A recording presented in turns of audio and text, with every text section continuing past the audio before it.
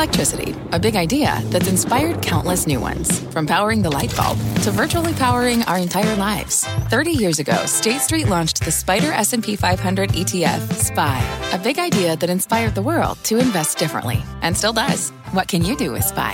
Before investing, consider the fund's investment objectives, risks, charges, and expenses. Visit ssga.com for a prospectus containing this and other information. Read it carefully before investing. SPY is subject to risks similar to those of stocks. All ETFs are subject to risk, including possible loss of principal. Alps Distributors, Inc. Distributor.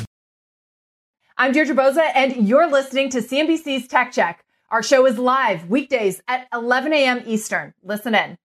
Good Friday morning. Welcome to Tech Check. I'm Carl Quintanilla with Deirdre Boza and John Fort. The Nasdaq is trying to recover some losses this morning after falling more than 5% on Thursday, as you know, now down about 0.25%. Actually, the NDX wrestling with going green. Tech stocks and valuations, though, as you know, have had lots of volatility in the last 48 hours. Mike Santoli is going to start us off with some perspective as we try to hold gains for the week on the S&P. Yeah, Carl, a little bit of the pressure being taken off, yields coming in a little bit. So there's a sort of a buy the dip. But, you know, as we go down in price, always want to point out you also go back in time. The Nasdaq Composite over 2 years, you see how far we're going back. I noted that September 1st or 2nd of 2020 number.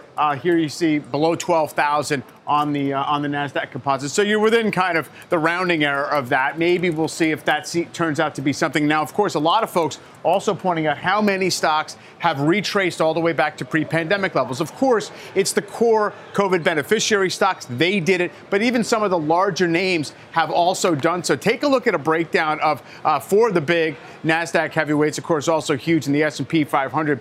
Those that have and haven't held up. So this goes back to February 19th of 2020, which is essentially right before the stock market really started to price in COVID. And what you see is the huge divergence. So Apple still a double just about from that point. Microsoft up almost 50%, holding on to it. Those two stocks, Apple, Microsoft, roughly 13% of the S&P 500. So call it almost 1/7, 1/8 of the S&P. And they're really doing a lot of work to keep the rest of the market up here. Amazon, 9% up from that point. You see, though, it's really kind of had a rough go lately and maybe has to retrace. And here you have, obviously, Meta, which has its own issues, but still worth noting. Now, did some back-of-the-envelope math. If Apple and Microsoft were to unwind all of their pandemic gains, that alone would probably mean 5% more down on the S&P. Nobody says that can happen any time quickly, but it's just for some perspective of where we are relative to back then. And Carl, you know, some of the talk is always that nobody's left unscathed if you have a real bear move. Oh, Mike, thanks. Yeah, for sure. And if those two came down 5%, you can bet they wouldn't be alone. It wouldn't happen in isolation, Mike.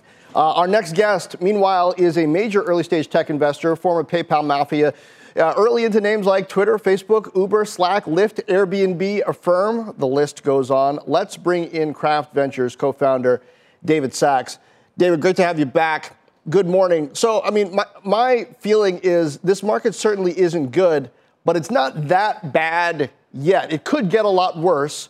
In part because it hasn't been so bad for long. Like those of us who remember, you know, really bad markets, it kind of stinks for a long time.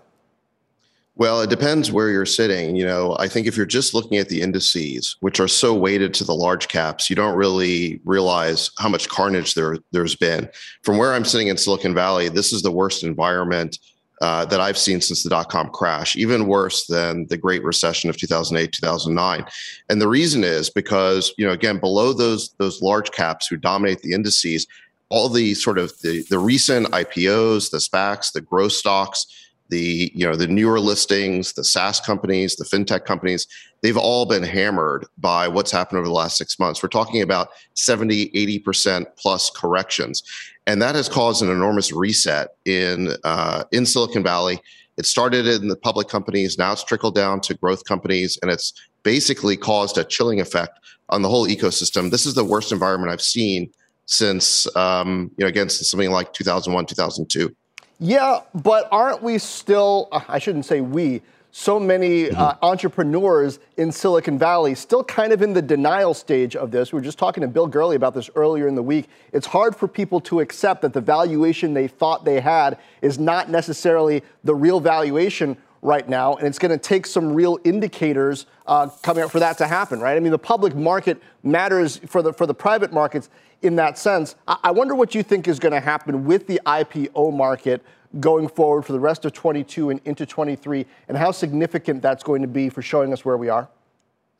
I think it's going to be significantly chilled. I just think that there's going to be a lot fewer companies going public than there were over the last couple of years. There's going to be more scrutiny towards those companies.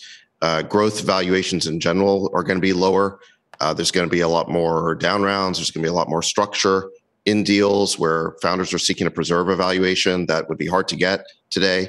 So, yeah, I mean, it's a very negative environment. Now, to your point about, what Bill said about sort of founders adapting, the reality is that venture prices are more sticky. In the public markets, they get marked continuously every day, whereas in venture markets, you only get a mark when you raise a funding round. And a lot of founders made hay while the sun shined and raised a lot of money last year, and they have some discretion over when they're going to go raise.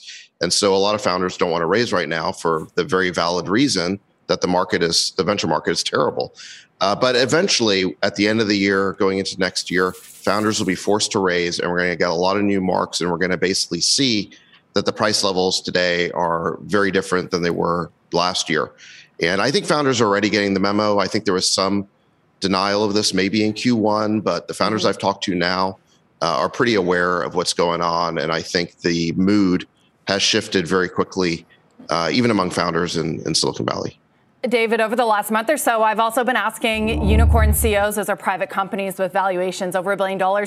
I've been asking the CEOs of these companies if they're looking at lower valuations, either internally or externally as they raise new rounds. So a few like GoPuff and Bolt about a month ago have told me that they're not seeing their valuation lower. They're different for some reason or another. Is it possible that there are some startups that are able to escape this kind of haircut? Also, I would point to yesterday, Shopify announcing that it acquired Deliver for $2 billion, $2.1 billion, which is actually above where they raised a few months ago.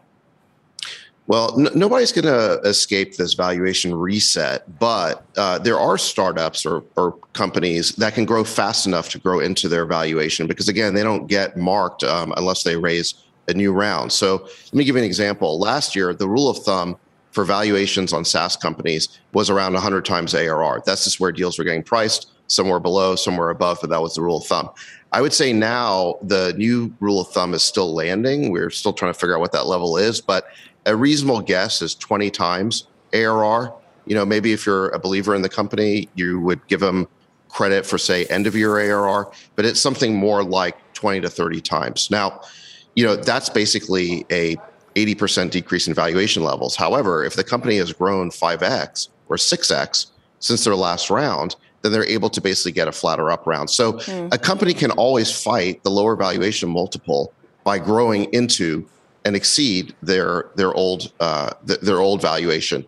And so, we're investing in companies that are tripling year over year. If you triple year over year for 2 years, that's a 9x increase. Even if valuation levels have dropped by 80%, you're going to get an up round. So that's basically the only way out of this, I think, is for companies to grow into it. And what they want to do, I think, is lengthen their runway so they don't need to raise a round before they have grown into and exceeded their old valuation. Right. And David, as you look in the public markets and if investors are looking for opportunity, of course, there's parallels to what happened during the dot-com bust, though we're not there yet. But just in terms of what kind of companies, how do you discern what kind of quality is actually going to get some of these companies to above pre-pandemic or at pre-pandemic levels, like an Amazon during that time? And what's going to be a Cisco, a company that could still be important, but will never actually reach that valuation that it saw at its peak and therefore may not be good investments? Well, I think what happens is that when you're in a bull market and a boom, the only three things that matter are growth, growth, and growth. And what happens in a down market is all of a sudden people realize that burn and margins are important as well. And so what matters in a down market is growth, your margins, basically your cash flow, and again, how much money you're burning. And right now, it is absolutely fatal to be a startup that has negative gross margins or an excessive burn rate. And so startups really need to fix those. But Amazon wasn't profitable back then. Well, but I'm talking about gross profit, right? So, it's okay, I think companies that are still growing fast can justify not being cash flow positive, although certainly it's better if you are. But But the key is gross margins. Do you have healthy gross margins? And companies with negative or low gross margins are just not fundable in the current environment. David, finally, something that you said that I want to go back to because I think there's something in it.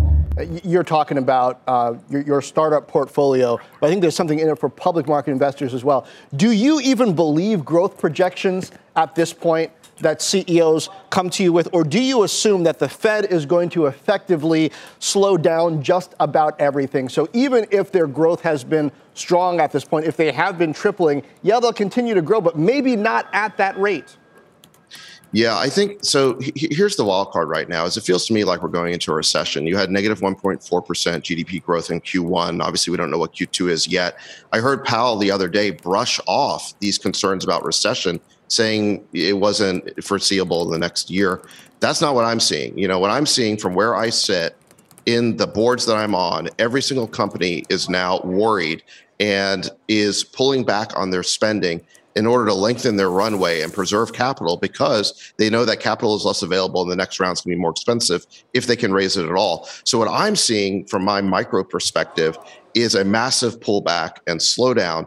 And I don't really, and at some point, this all becomes self-fulfilling, right? If everyone believes that we're headed into a recession, they pull back on their spending and the recession becomes inevitable. That's where it feels to me like we're at. And so when I hear Powell sort of brushing off these recession fears, it sounds like a year ago when he brushed off the inflation fears, saying they were transitory. I think that we're headed here potentially for a very severe recession.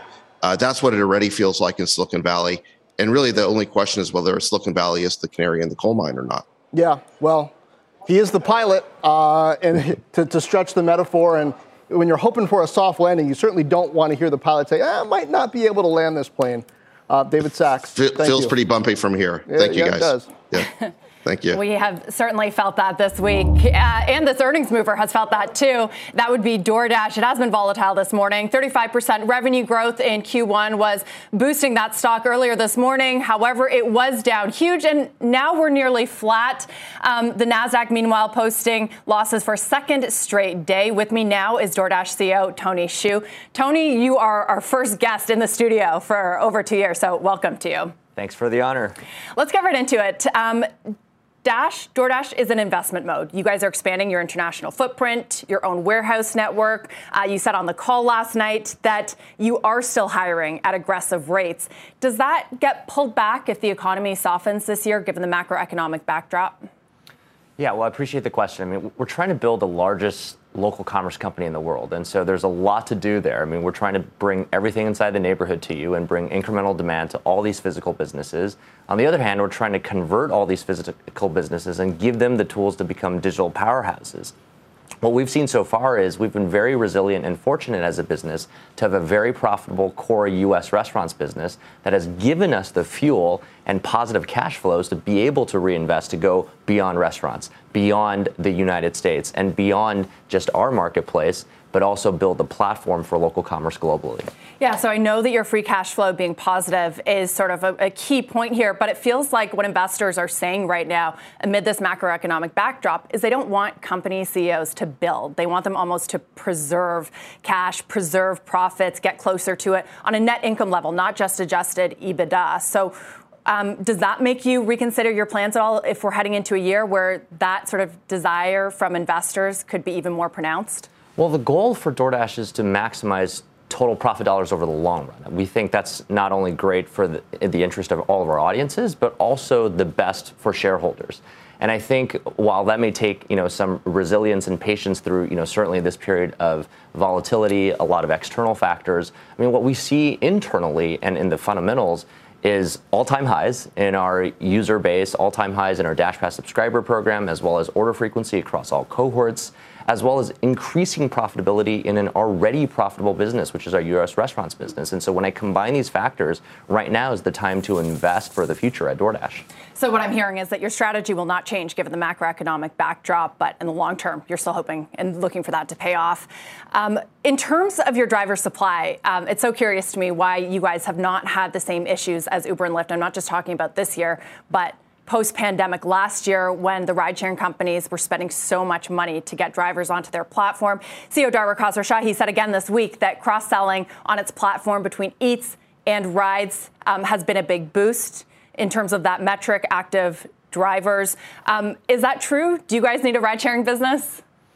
Well, we actually don't see any connection between delivering goods and delivering people. And structurally, we actually, have seen that we have a much larger pool of workers who are interested in delivering goods. In fact, we have more dashers, these folks who are doing the deliveries, than even folks in ride sharing with drivers. And as a result of that, that's really because of just structural differences. People who don't want to have people inside the same vehicle, people who really care about their safety, people who don't see it as a full-time opportunity. Again, 90% of the dashers on DoorDash do fewer than 10 hours of work. The average dasher does a week. The average dasher does 4 hours a week. So when you think about it, from that perspective, we represent hundreds of industries, people who, can be everything from U.S. Olympians to retail workers to students. They're all dashing. As a result, we just have a structurally fundamental advantage over any other form of part-time work. John's got a question for you. Hey, Tony, good morning. And I'll mention, hey, John. As we're talking, DoorDash stock kind of tipping into the green a bit. I want to ask you about inflation through the lens of DoorDash, but on a couple of areas in particular. One is Dash Pass, because you've got some subscription providers like a Netflix and others leaning more into advertising because they believe that consumers might be subscription sensitive. I wonder how that plays out with Dash Pass. And then your retooled pricing for restaurants, which you did during the pandemic, where now it's a little bit more a la carte. Restaurants can choose how much they want you for marketing versus how much for delivery. How is all that playing out? Are you finding that more DoorDash customers are using you to order from restaurants and go pick it up themselves? And how does that affect your growth, your margins, your profitability?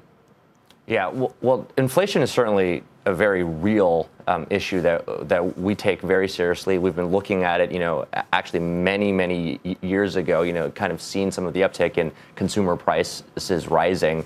And, for us, it's always been about making sure all of our audiences are taken care of, and that really starts, in this case, with the dashers, making sure that they get 10% cash back on fuel expenses, that, dashers who are driving longer distances actually get bonuses for that work. For merchants, to your point, giving them a suite of tools to pick and choose, is this now a time to invest to offset some of the rising costs and some of the challenges? Or, for others who maybe are seeing some labor pressures and other forms of, struggle on the supply front, is it an opportunity to do things like pickup or other forms of business, and just giving them the tools to choose between the spectrum of growth and profitability. And all of this is on the backdrop of the fact that we've seen very strong resilience from consumer demand, even in the face of some of this inflationary pressure. And I think that's because we have the greatest privilege of serving a business where people eat 3 times a day, and that's 90 times a month. And when you have that many shots on goal, and when you think about where consumers are going to spend, even in spite of inflationary pressures, food consumption is certainly at the top of the list.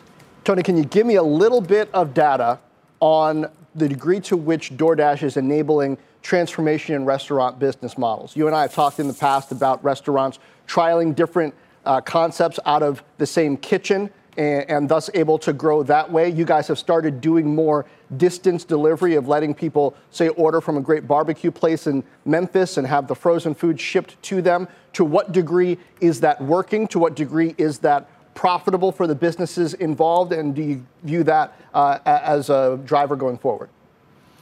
We want to be the first place where a restaurant or any physical business, we want to be their first phone call as their business partner. And that's why we're inventing so many products to allow them to find ways to grow and reach new customers and new ordering occasions. And you highlighted a couple of them. During the pandemic, we saw restaurants get very inventive and creative, selling different types of food from the same kitchen. A Chinese restaurant selling now Mexican food and many versions of this. In fact, we've seen tens of thousands of these types of opportunities, these virtual brands and stores rise on the platform literally from zero just a couple of years ago. We also saw new innovation, where restaurants are now shipping some of their foods, whether it's frozen foods from places like Lou Malnati's and their great, delicious deep dish pizza in Chicago, to Carlos Bakery, and their amazingly delicious cookies. To other restaurants who are now recognizing they're not just a place that sells food, but a place that sells merchandise. And so, they're selling their cookbooks, they're selling their stories, they're selling cooking classes. All of these things really are part of the new suite in building a digital business. Hey, Tony, retail gasoline up 22 cents in 3 weeks. Diesel all-time high, $5.50. I just wonder how you think about fuel surcharges and how broadly you're deploying them, if at all, and what the line is to pull them back if we, in fact, do get some relief down the road. Yeah, it's a great question. I mean, looking at the rising cost of fuel is something that, we've been studying literally for the past, 4 to 6 quarters now. And that's why we introduced the gas rewards program to Dashers, to make sure that their earnings wouldn't be impacted by this rising cost in fuel. And we've extended that program through the end of August now. We weren't seeing, actually, we didn't even, prior to the increases in fuel costs that you've been describing, we actually didn't see any challenges in getting Dashers on the road. In fact, we had, record highs in terms of Dashers on the platform. But it's the right thing to do. We wanted to make sure that their earnings weren't impacted. And we're fortunate as a business to have those profits to be able to reinvest back into the drivers without passing on the cost to consumers. Tony, I wish we had more time, but that's all we got. I didn't even get to ask you about DashMart. We'll do that next time. Thank you so much for being with us. Thanks so much, Deidre. John? Now let's come back to this volatile tech trade. And let me give a check on the markets overall. As we were speaking, the major indices climbed all back closer to break even. The Dow now down just about 44, 45 points. The S&P off just a fraction of a percent, 0.07%. The Nasdaq off just about flat, actually. Let's bring in Invesco Global Head of ETFs and Index Strategies, Anna Paglia. Anna, good morning. This has been a week with just kind of major indices all over the place. We're not that far from where we started, but it feels like we've learned something. What have you learned? Well, John, the first thing that I have learned, which is the hardest lesson, is everybody needs to separate substance from noise. What do I mean by that? Keep separate the fundamentals from headlines, because what we have seen in the last few weeks, and this week has been just incredible, is markets are being driven by headlines. Look at what happened on Wednesday when Chair Powell said we are taking off the 75 basis points hike from the table, and markets exploded. The headlines turned negative yesterday and markets dropped. So there is a lot of noise coming from headlines. Investors are worried. Markets are reacting to that. Why wouldn't they be worried? Everybody's thinking about inflation. Can the Fed really engineer a soft landing? COVID lockdowns in China, are they putting additional pressure on the supply chain? So this is all making up for a perfect storm and volatility. Guess what? Volatility is going to persist. If you like volatility, fasten your seatbelts, because this is going to be a bumpy ride. Yeah. But let me tell you one thing. There is one thing that doesn't lie, and that's flows. Money rarely lies. And in the last week, we have seen flows coming fast and furious into the QQQ and QQQM. We registered something like $1.5 billion of new money coming into tech this week alone. Yeah, but what does that tell you when, and here's what puzzles me about this week and the past couple of weeks, this was a lot of the data that we were waiting for. We were waiting for earnings and guidance to the degree that we would get it. We were waiting to hear not only exactly what the Fed was going to do with rates, but what the messaging was going to be around that. And, my thought was maybe we'll get some clarity around that, and volatility, at least for a short period of time, would die down. But that didn't happen. Post-earnings, even though a lot of it was positive, the market's jerking around quite a bit. Powell, perfect example. Shoots up, then shoots down, and now we're back to break even again. If we've got volatility with information, my goodness, what are we going to do without information? I totally agree with you, John. It puzzles me as well because information is there and information is not all that bad. And if you look at tech companies and what they registered this quarter is actually pretty good information. So I'm looking at Amazon Web Services, for example, which is the cloud of Amazon. That arm delivered $18 billion in revenues, and that's 36.5% year-over-year growth. Look at the Microsoft Cloud as well, which is, revenues grew by 32% in the most recent quarter. It's now over $23 billion. So numbers are good. It's just everything that is around the numbers is all the uncertainty about the other factors that companies and investors cannot control. This is what really contributes to what we are witnessing today, which is a period of heightened volatility. However, volatility does not equal bear markets, and people forget that. Anna, if ETF flows are a good proxy of where investors think the money is, I wonder what you make of Cathie Wood's ARK ETF receiving its biggest inflow in a year earlier this week. Her fans are buying the dip despite the performance. What do you make of that? Well, investors are buying her high conviction. So ARK is a proxy for concentrated strategies, taking risks with a manager that has a really high conviction. This is not dissimilar from what we see in our flows, even if our strategies are different. As I said, we registered $1.2 billion of flows yesterday alone, and yesterday the fund was down 5%.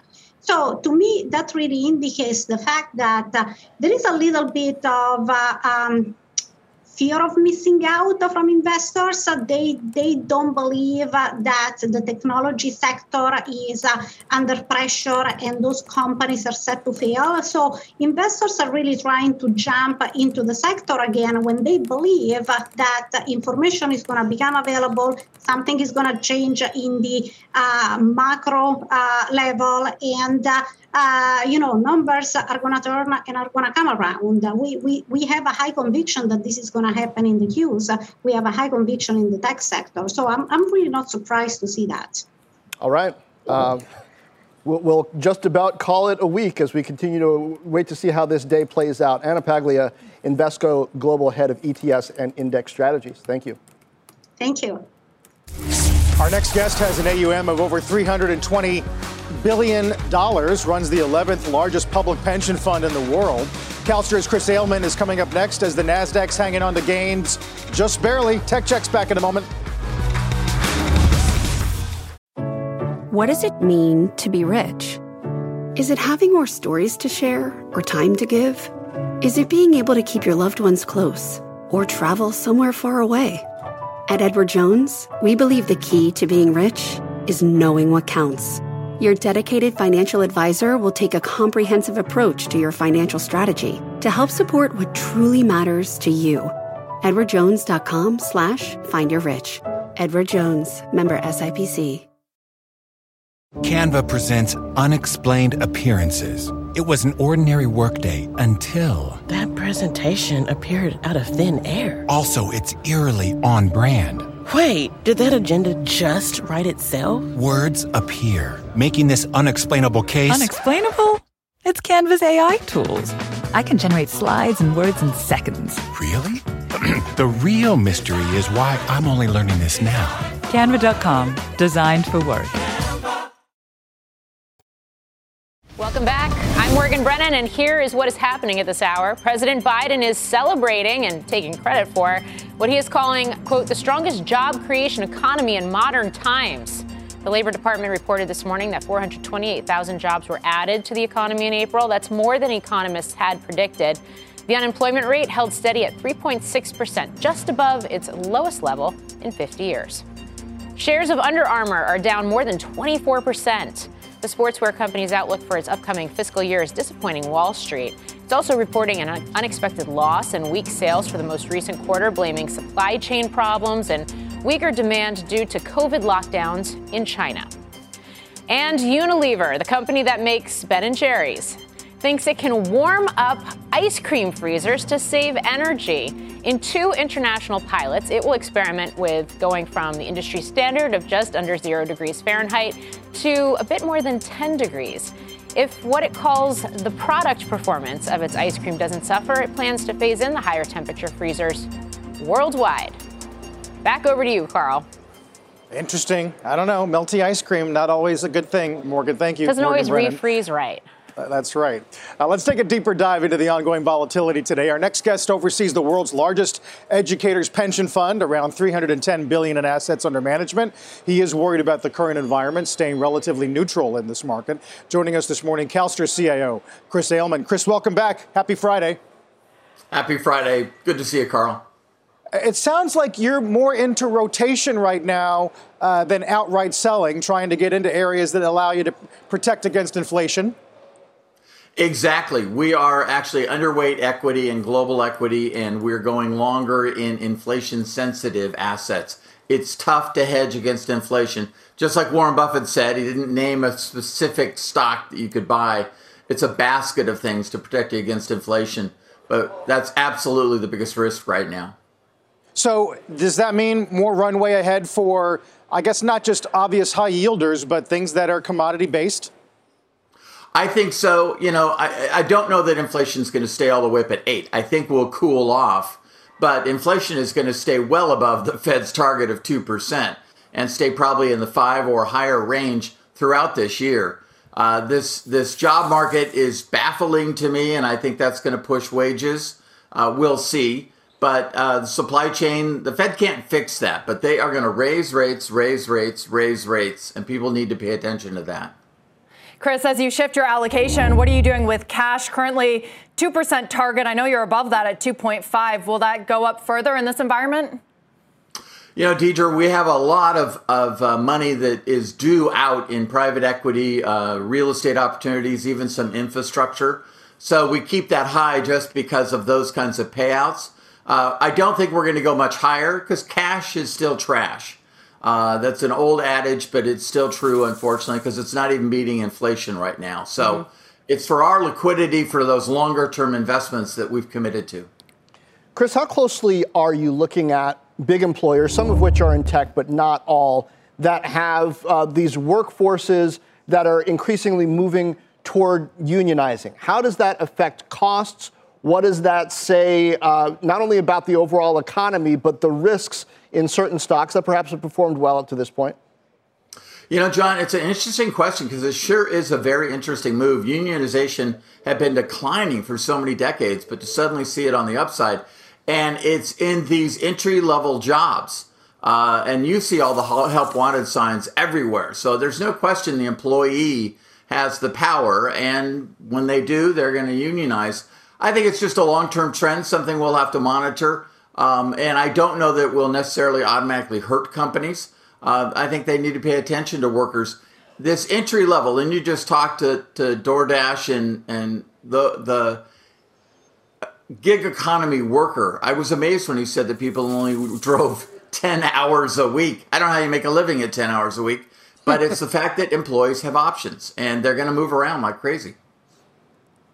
Chris, I want to get your take on some sentiment and positioning. Obviously, we're getting big swings this week, but we were just talking about some of the inflows into funds like Cathie Wood's ARK, which a lot of the street argues is not giving you the washout that you would be looking for if you were looking to buy tech down the road. Do you agree with that? You know, Carl, I'm very concerned about this market. There are two powerful indicators we look at that signal that we're in for some very extreme volatility. Doesn't always mean it's going to happen, but they're initial indicators that always preclude volatility. And we've already talked about it. That's the inverted yield curve, which we've had a couple of times so far this year. And then we watch the number of days of 2% moves, that extreme volatility. And over a third of the days this year so far have been over 2% moves. Sometimes that's a false signal, but inevitably it always occurs before we have a huge volatility period. So I think people need to be actually very cautious in here. And I've said before, I wouldn't be chasing the dips at this point. Okay, Chris, when it comes to the mega caps, how are you thinking about them? I mean, the fall off has really been remarkable, as well as, giving up some of that market leadership. Has something structurally changed for some of them, or are you looking at this as an opportunity? I'm not looking at it as an opportunity, Deirdre. I think the only thing that structurally changed is all those day traders had to go back to the office and go back to work. So it's taken some of the steam away from them. They got overheated. They got overextended. And earnings matter. It's not just future forecasts, but actual present day earnings matter. Those stocks are strong, but they didn't need to be at those lofty levels. We're seeing that rotation in the mega caps, and I think that's long overdue. So I'm not surprised. Chris, I'm fascinated finally by Walmart in particular, because it's one of those companies, you're talking about inflation starting off. It's one of those companies that in a tough economy, they often get an influx of people looking to find bargains and get what they need. At the same time, they've been doing this transformation toward e-commerce. E-commerce has been suffering. Can we look at Walmart, you think, as a kind of a bellwether, how they handle spending, what they're seeing grow as some kind of a signal, both for the economy in general and for investors, and what we should do?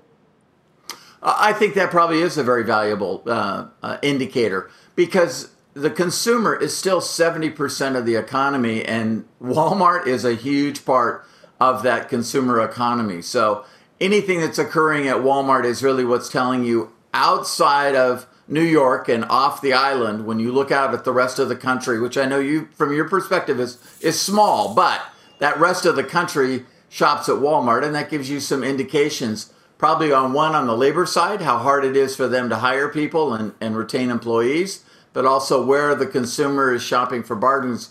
People, the vast majority of our population has never seen inflation like they're experiencing now. And that's just a sticker shock and going to hit them all through the summer. As Powell said on Wednesday, periods of inflation are not very familiar to some, and they are unpleasant, as he put it. Chris, thanks for the take. We'll look forward to talking again soon. Chris Ailman of CalSTRS. By the way, as we've been talking, you can see from some of the intraday charts, we did go green on the Dow S&P for just a moment, but some of these rallies are getting sold, at least in the very early going. Watch the 10-year, too, D. 312 earlier today, as settling now back below 309, but that's going to drive a lot of the action. Yeah, and in terms of individual names, check out Cloudflare's. We had to break. Those shares are slumping big after results lower than expected operating cash flow, decelerating billings, adding pressure there. BTIG calling it, quote, a strong report in an unforgiving market for tech. We'll break down another name on the move after results. That would be Block. Stay with us. Canva presents stories to keep you up at night. It was an ordinary workday until the Singapore presentation is at 3 a.m. The office was shocked. But that's when we sleep.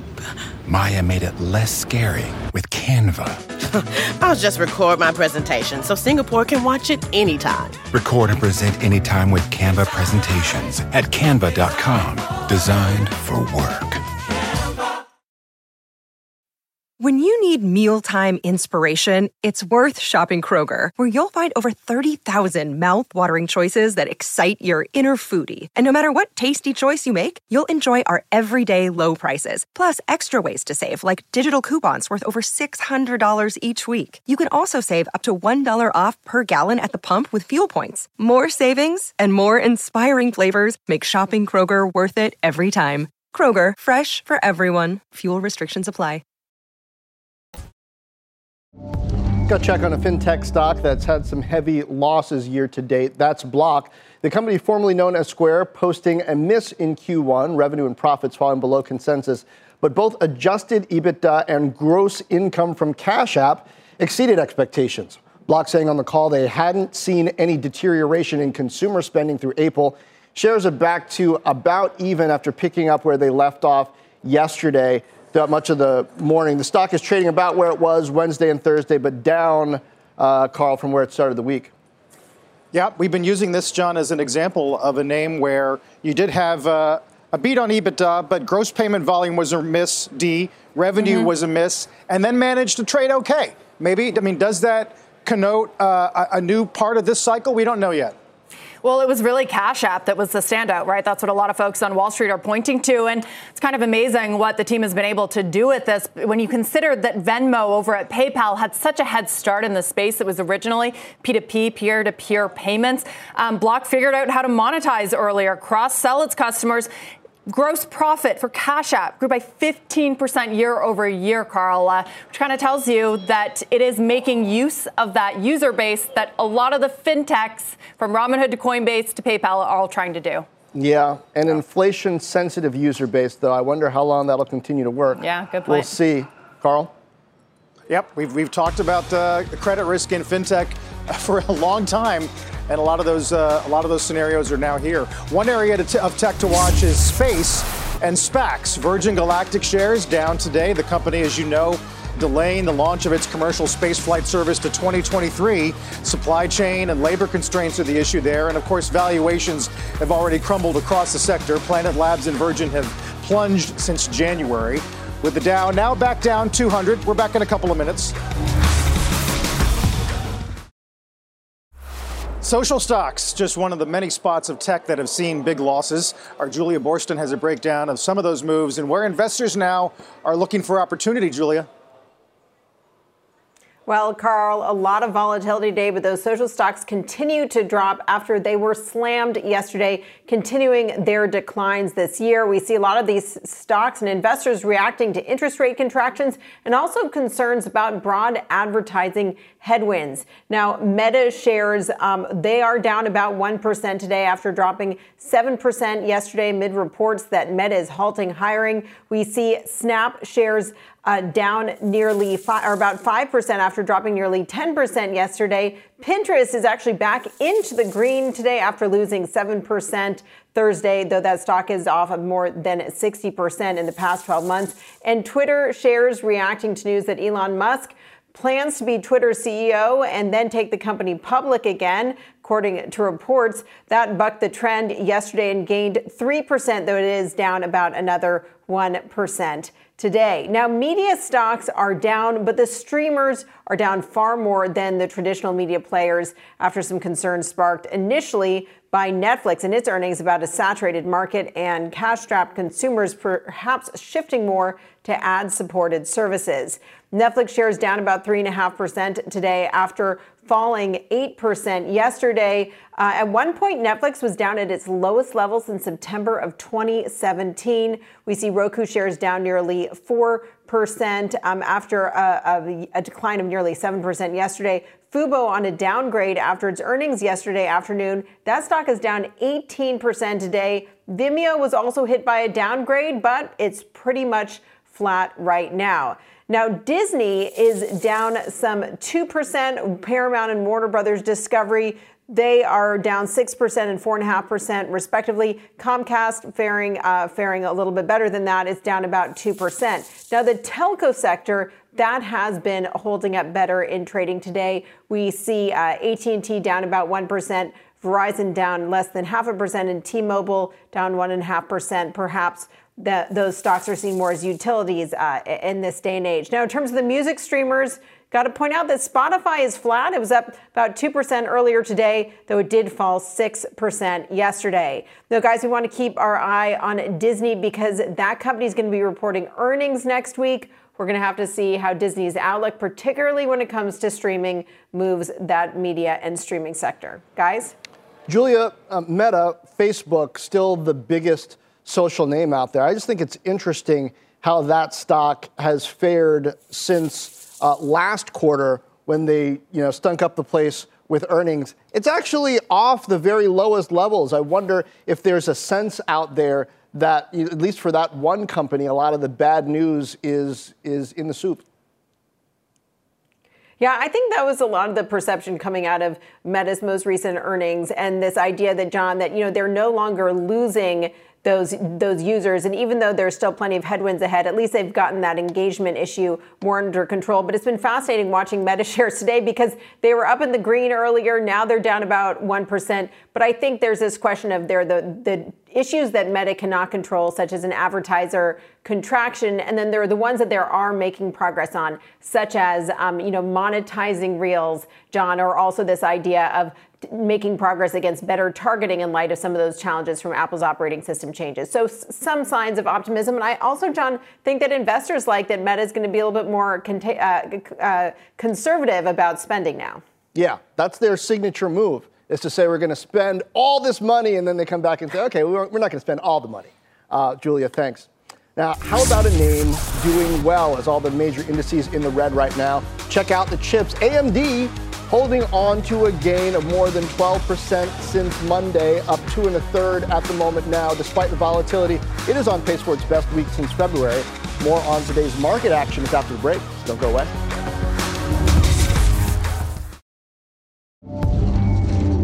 Tech investors aren't the only ones watching valuations fall across the sector. Companies are too. Some key names are seeing huge losses on their investments in the industry. Amazon, Uber, Alphabet, Shopify posting billion-dollar-plus losses on equity investments in the first quarter alone. Add on Snap, Qualcomm, Microsoft, Oracle. Total losses top $17 billion. Head to CNBC.com to read more. It's a great piece from Annie Palmer. We're back in just a moment.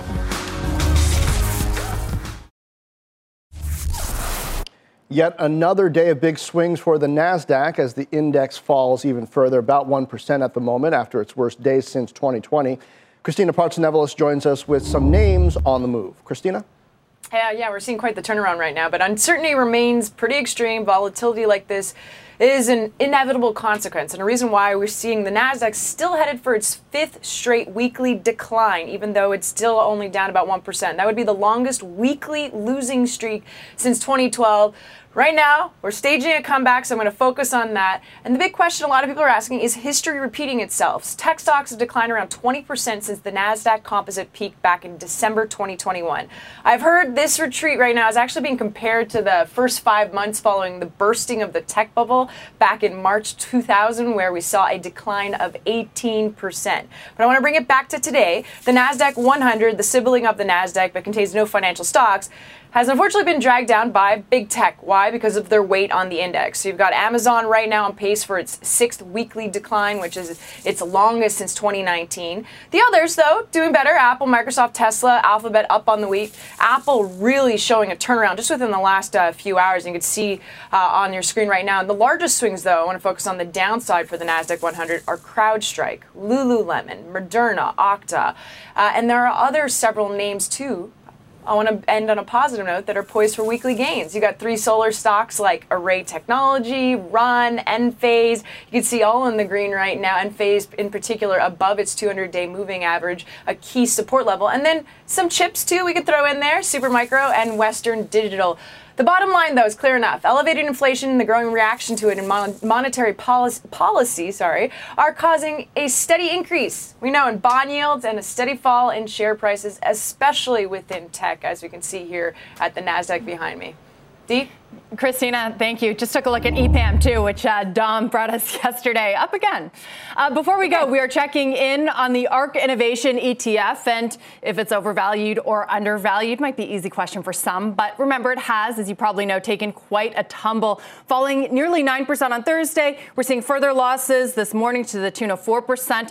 It has officially erased all of its pandemic gains, and some are comparing this popular fund to a burst bubble. Its 2-year rise and fall looking eerily similar to the dot-com bust from 20 years ago. Take a look at that. That said, though, some are holding on to hope. We talked about this earlier. The ETF saw its biggest inflows in a year on Tuesday to the tune of more than $300 million, marking 3 straight weeks of the positive trend. Carl, I tweeted about this, I think earlier this morning or last night. She only needs one, right? Remember Masa-san during the dot-com bust? Nearly all of his investments went bust, but he had his Alibaba, which allowed him to later raise $100 billion, do it all over again. Yep. John, the tape has an item on how all of her components in the ARK ETF are down, except for one, Dreyfus Money Management, cash money market. Yeah, it's not really a trade, Carl. It's Kentucky basketball. It's Texas football. It's a belief system. Yeah. Next week, of course, earnings will fall off, but we'll get CPI Wednesday. Have a great weekend. You've been listening to CNBC's Tech Check. You can always catch us live weekdays at 11 a.m. Eastern. This podcast is supported by FedEx. Dear small and medium businesses, no one wants happy customers more than you do. So you need a business partner just like you. Like FedEx, who understands your passion for serving your customers because they have the same commitment towards you. That's why FedEx offers you picture proof of delivery, packageless and paperless returns, as well as weekend home delivery to 98% of the U.S. on Saturday and 50% on Sunday. See the FedEx service guide for delivery information. What's more, FedEx Ground is faster to more locations than UPS Ground. Trust FedEx for timely deliveries. See what FedEx can do for your business. Absolutely, positively FedEx.